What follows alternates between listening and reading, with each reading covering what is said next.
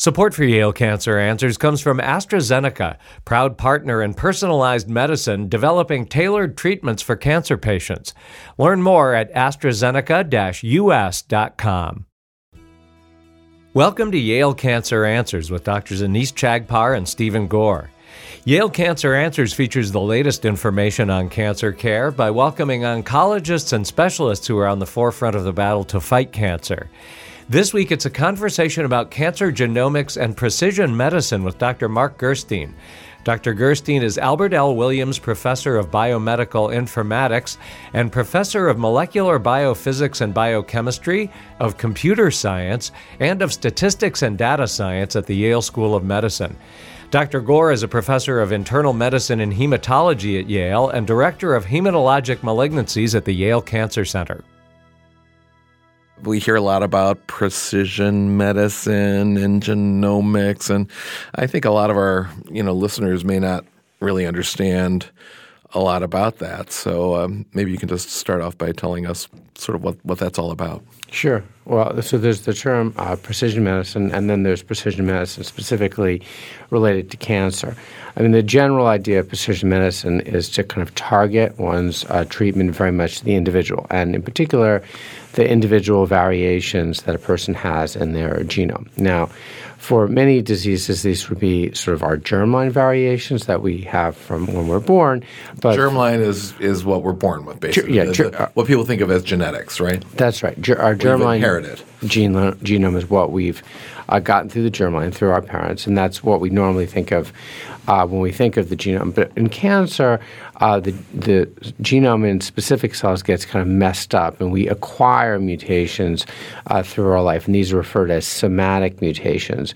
And so in precision oncology or precision medicine applied to cancer, we look at these particular pattern of somatic mutations, and then we would imagine that a therapy could be tailored to them specifically. So let me see if I've got this right. So if I were thinking about this germline or innate genetics, that might determine if I'm likely to get hypertension or perhaps which kind of hypertension I might be prone to get and what drugs potentially could be best used if I had hypertension. And that's kind of one set of things. But in this cancer thing, the cancer cells have sort of gotten whacked out in terms of their DNA, and there's mutations that are different than what's innately in the person. Is that right? Correct. That's the kind of canonical difference between the germline and somatic. But there is one little caveat. There's also, of course, germline mutations that you might have that give you a proclivity to acquiring cancer. So famous ones are like the BRCA1 and BRCA2, which are germline mutations that give one a greater chance of acquiring, say, breast cancer. So in cancer, there's both germline and somatic, and there's actually people talk about an interplay between these two. Gotcha. And those germline mutations, like the BRCA mutations in breast cancer, that mutation persists in the cancer, right? That's correct. So the way to think about it is in the cancerous cell, we have all of our normal germline variants, and on top of that, we have the somatic variants that cell has acquired. Because obviously, if that BRCA mutation is in all of our cells, we're clearly not getting cancer in all of our cells, so that can't be enough for cancer. Correct. In all of our cells. Otherwise, we'd be one big lump of cancer. Correct. I mean, the way to think of a lot of the germline variants is they give you kind of proclivities or predispositions towards something, but they don't necessarily say you're going to get it. They would, increase the probability, or if you had this particular mutation and you received this kind of environmental, sort of inflict, or, you had a somatic mutation that sort of played in a certain way with your germline mutation, you would maybe contract cancer or contract disease. Mm-hmm. And does that in any way inform the kind of treatments you might be that might be amenable to your cancer? Or?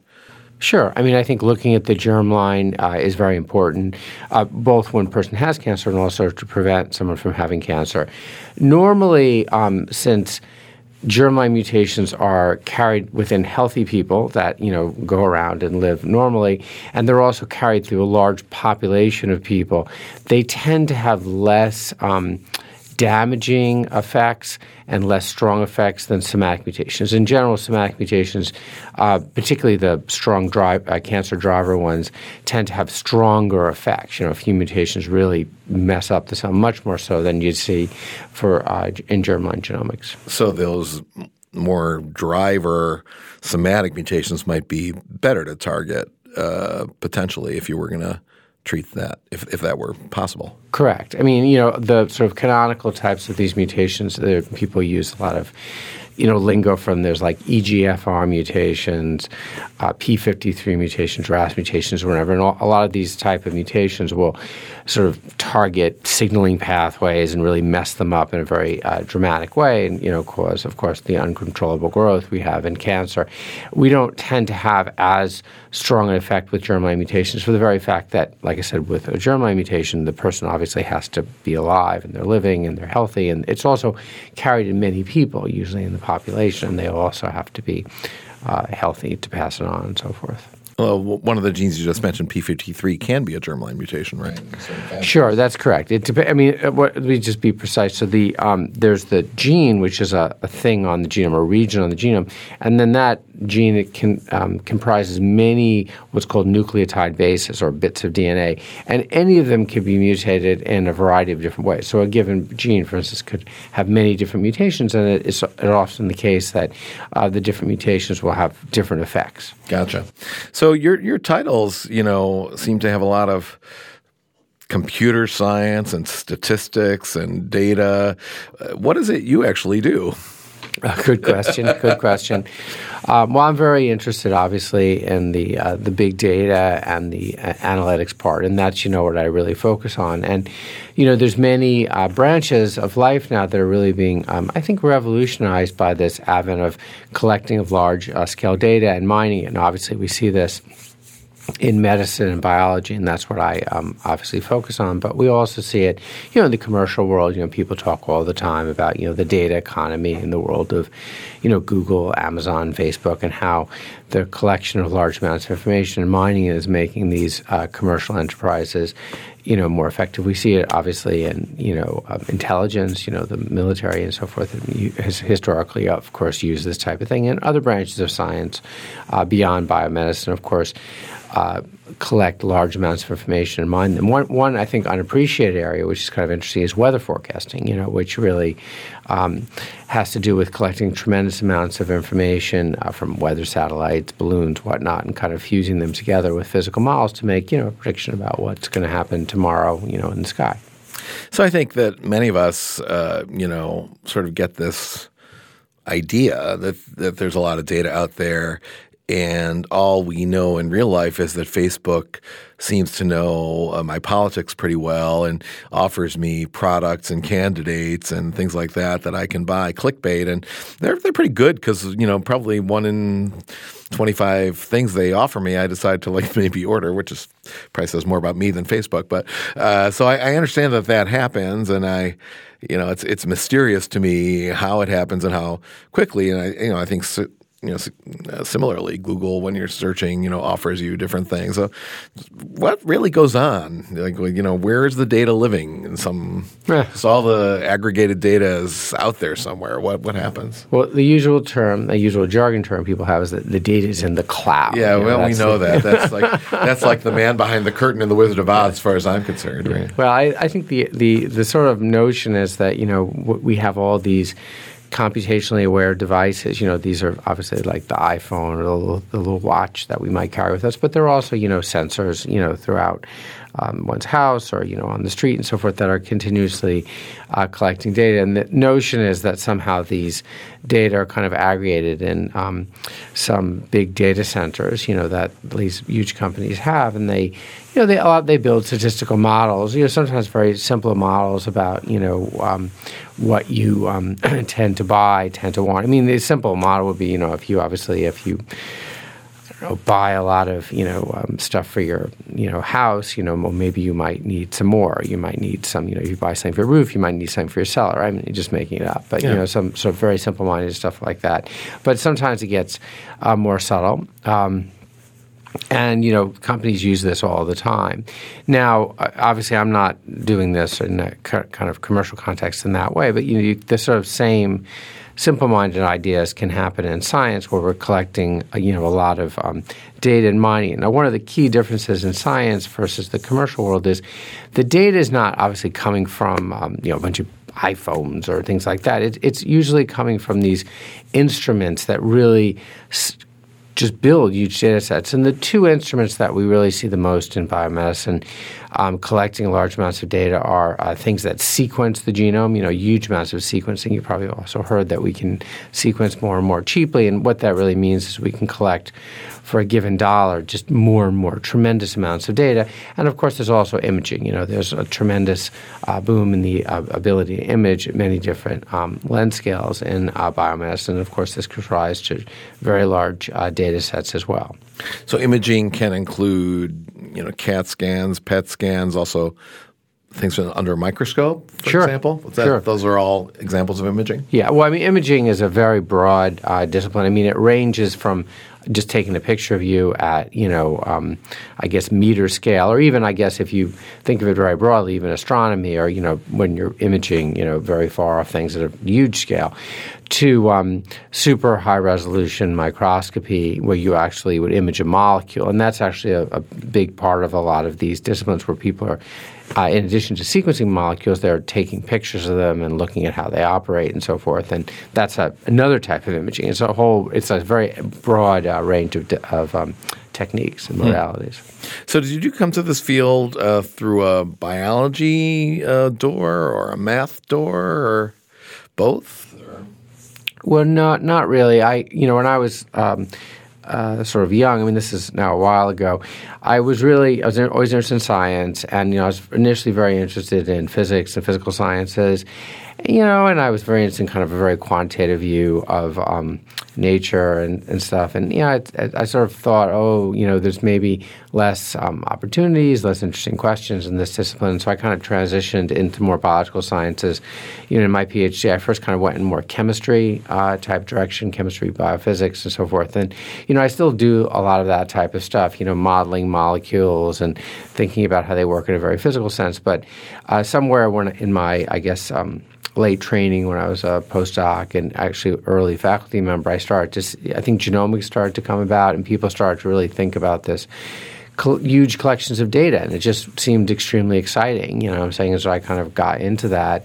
And, first I was doing this not in as much a health context because people weren't sequencing genomes initially in a health context. They were sequencing the worm genome or some, model organism genome and so forth. But, as times went on, these technologies have moved more and more into a health context. And now that's really where my focus is, in more of a health context, both with sequencing, but also other, modeling types of techniques and so forth. From worms to cancer. Very interesting. Right now, we've got to take a short break for a medical minute. Support for Yale Cancer Answers comes from AstraZeneca, working to change how cancer is treated with personalized medicine. Learn more at AstraZeneca-US.com. This is a medical minute about colorectal cancer. When detected early, colorectal cancer is easily treated and highly curable. And as a result, it's recommended that men and women over the age of 50 have regular colonoscopies to screen for the disease. Tumor gene analysis has helped improve management of colorectal cancer by identifying the patients most likely to benefit from chemotherapy and newer targeted agents, resulting in more patient-specific treatments. More information is available at yalecancercenter.org. You're listening to Connecticut Public Radio. Welcome back to Yale Cancer Answers. This is Dr. Stephen Gore. I'm joined tonight by my guest, Dr. Mark Gerstein. We've been discussing cancer genomics and precision medicine, but really we've been talking more about big data in our world. So, Mark, maybe moving along, you can describe for our listeners, what's involved in sequencing a genome. That was a big deal 20 years ago. Nobody knew if it was going to happen, right? The human genome was like a huge deal. And now, pay $300 and you get, $50 and get 23andMe, which I realize isn't a whole genome, but it's still pretty amazing. So what happens? What do these machines do, and where does the data come in, and what do you do, and what's that all about? So for sequencing a genome, first I'll tell you a little about sequencing the germline genome, or the kind of normal genome, and that's what you're alluding to with the 23andMe and so forth. And there's a range of technologies available for people now. I mean, the simplest is what's called the chips, which is what 23andMe does. And for virtually nothing, you get not your genome sequence, but a good approximation of the genome, ranging to whole genome sequencing, which you can get for your germline genome for a little bit less than $1,000 now, and so forth. And the high level is what happens to your genomes. These big molecules, and the molecules kind of get cut up into little bits. These are called reads, and then they're just read out as chemicals, and then they're put back together again. And you always think of the genome relative to the reference, so you talk not so much of your genome, but the variant you have relative to the reference genome. And the average person in the germline genome has about 3 to 4 million sort of bases that are changed. That's called SNPs, single nucleotide polymorphisms. 3 to 4 million that are different than the gold standard. Yeah, well, with the reference. I wouldn't say gold standard is maybe a little elevated, but the reference, the reference genome. And they also have, bigger blocks, change what they call structural variants or insertions and deletions.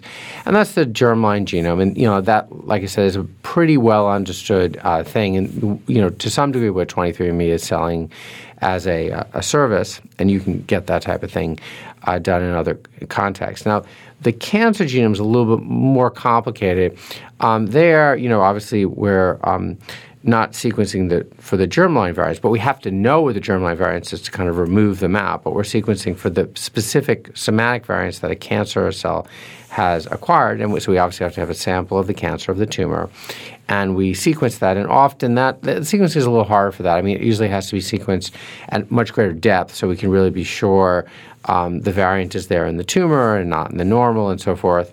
And there's a lot of rearrangements of the genome, pretty dramatic in cancer, that mean really assembling the entire cancer genome and really knowing it accurately is still a research challenge. I mean, it's considerably harder than for the germline genome. But we can get a lot about the cancer genome now, and that's what people are doing. And, there's a lot of companies that, like 23andMe, that are very oriented towards the cancer genome. For instance, Foundation Medicine of Massachusetts, they're doing that. Now, often they don't focus on the whole genome. They want to sort of zoom in on bits of it. They'll look at a panel of genes that are associated with cancer, or they'll do your exome, just what's called your the protein coding regions of your genome, or some sort of part of it, and so forth. And so what happens when you do when you get your germline genome or your cancer genome back, the simple thing you get is you get just this list of variants. And for your germline, it's going to be, like I said, millions. It's 4 million variants, and so forth.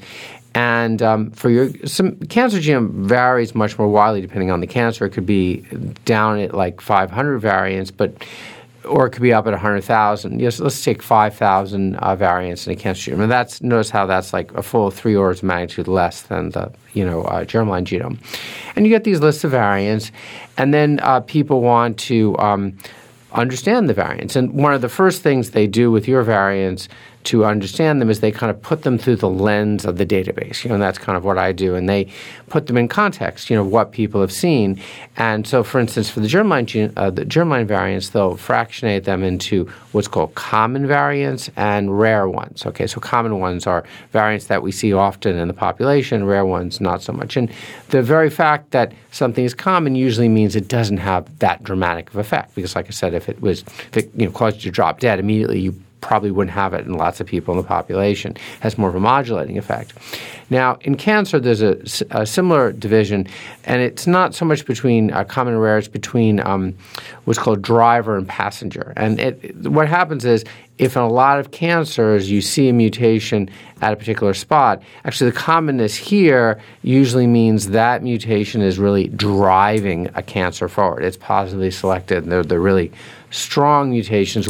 Because most breast cancers may have it, or most lung cancers may have it, or many. Is that why? Yes, they're very common. And the dogma or the belief is that most of the other mutations are kind of collateral damage in the cell replicating wildly or copying itself in a strange way in their passengers. They're kind of carried along and so forth. And so the first thing you'd kind of do is take your mutations and kind of sort them into different groups in relation to the database, and then people would tend to analyze them. They'll take your for your germline, they'll take your common variants and they'll look up, do you have a variant that lots of people have shared that say, let's take some innocuous ones that are, say, associated with eye color, like I think OCT2 is associated with eye color, or your lactase, variant, which is associated with whether you can digest milk, or, for other variants, of course, they'll look at are, maybe your LDR variant, which is associated with heart disease, or there's dopamine receptors associated with, say, mental health, which, they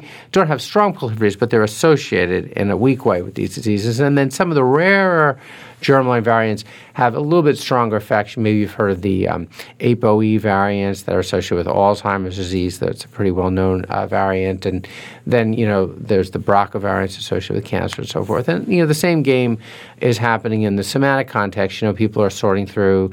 They're looking at, do you have a variant in this particular gene that's, associated with a particular pathway that maybe we have a drug for, that we know what it does. Very famous variants would be, for instance, for leukemia, there's the BCR-ABL variant that's associated with a particular type of leukemia called CML that is very well treatable by a particular drug, a tyrosine kinase inhibitor drug that people tend to prescribe called Gleevec, which is very famous, or they'll look for particular mutations in, like, say, the EGFR gene and so forth. And, those are the types of things people do initially. And that stuff I'm talking about now is really what the analyst, someone like myself, is doing with the variants, analyzing them. And we're thinking, of course, more and more that's going to get packaged into some product or something that, the doctor would serve to someone in the framework of a kind of clinical setting where they would say, you have these variants, we think they're important to your health. And one of my personal things is I actually think that genomics is really going to transform biology very much in the future, because in the past, we've come to genomics and all this big data and all this type of stuff kind of as a footnote at the end. We'd study Bio 1, what's a cell or something like that. And, at the very end of, all this study, we'd say, we could sequence the genome. But I think what's going to happen in the future very much is you're really going to have a situation where people are going to go to front basic biology in the framework of, their genome's going to be sequenced. They're going to talk to a doctor, and the doctor's going to say, you have these variants, that maybe they have.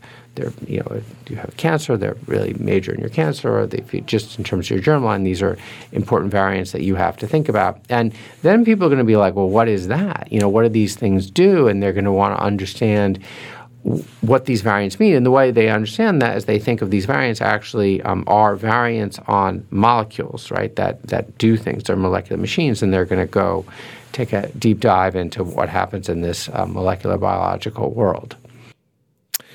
Right, and that seems like a lot to ask of patients or non-patients, just healthy people to comprehend if we're talking about germline things that may or may not be associated with a variety of future diseases, right?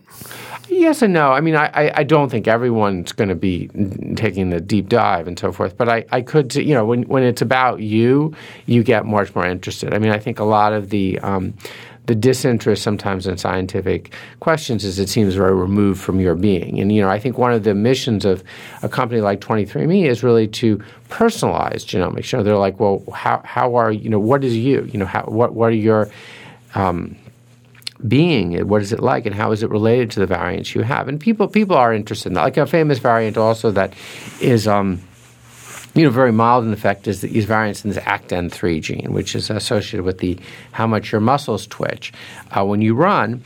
And, distance runner, not distance runner, sprinter, it's one of these things where if you're into sports, it's kind of fun, nice to know. But I think the thing is, if it's you, it means a lot more than if it's, just some abstracted idea. Yeah, I have to say the 23andMe thinks that I'm not a sun sneezer, and I'm absolutely a sun sneezer. Apparently that's a genetic trait of people who see light and sneeze. Wow.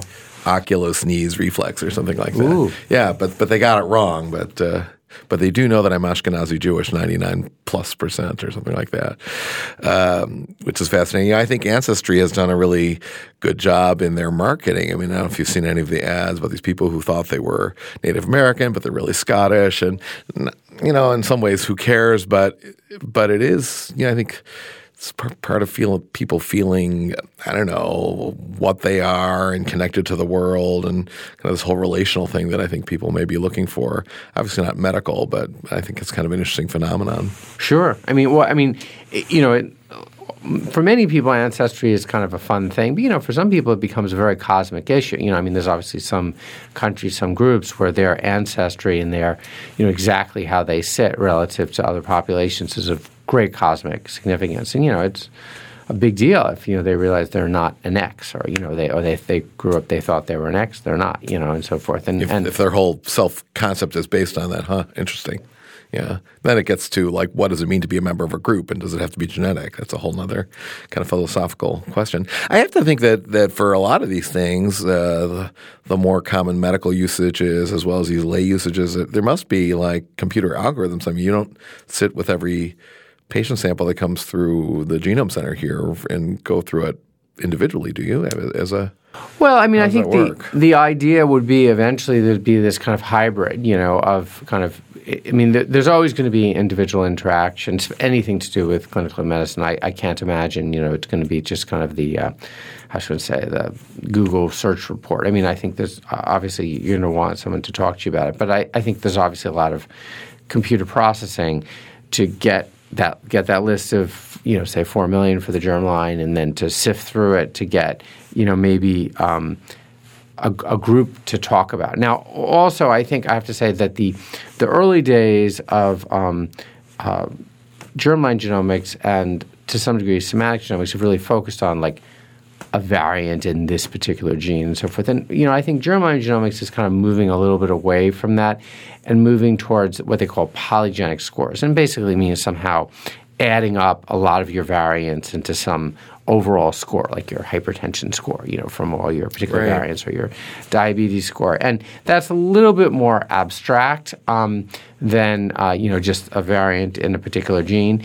But I think they're of greater predictive value. And so I could see, again, you have all your variants, and then someone runs some score algorithms on these, and they give you, some scores for your chance. It's like rainy day, chance of, getting this particular disease or that particular disease. And, you have to think about that stuff. It's very much like, I think, also where, it used to be people would think about, I don't want to have a heart attack, I don't want to have a coronary event. And they think about that now, but they also think more about these predictors. They'll be like, I really want to keep my cholesterol down. I want to, keep my body fat down. And they're thinking about these intermediate indicators. And I think that's they'll be thinking about their, these scores they'll get from these various tests and how they play into their being and their lifestyle and so forth.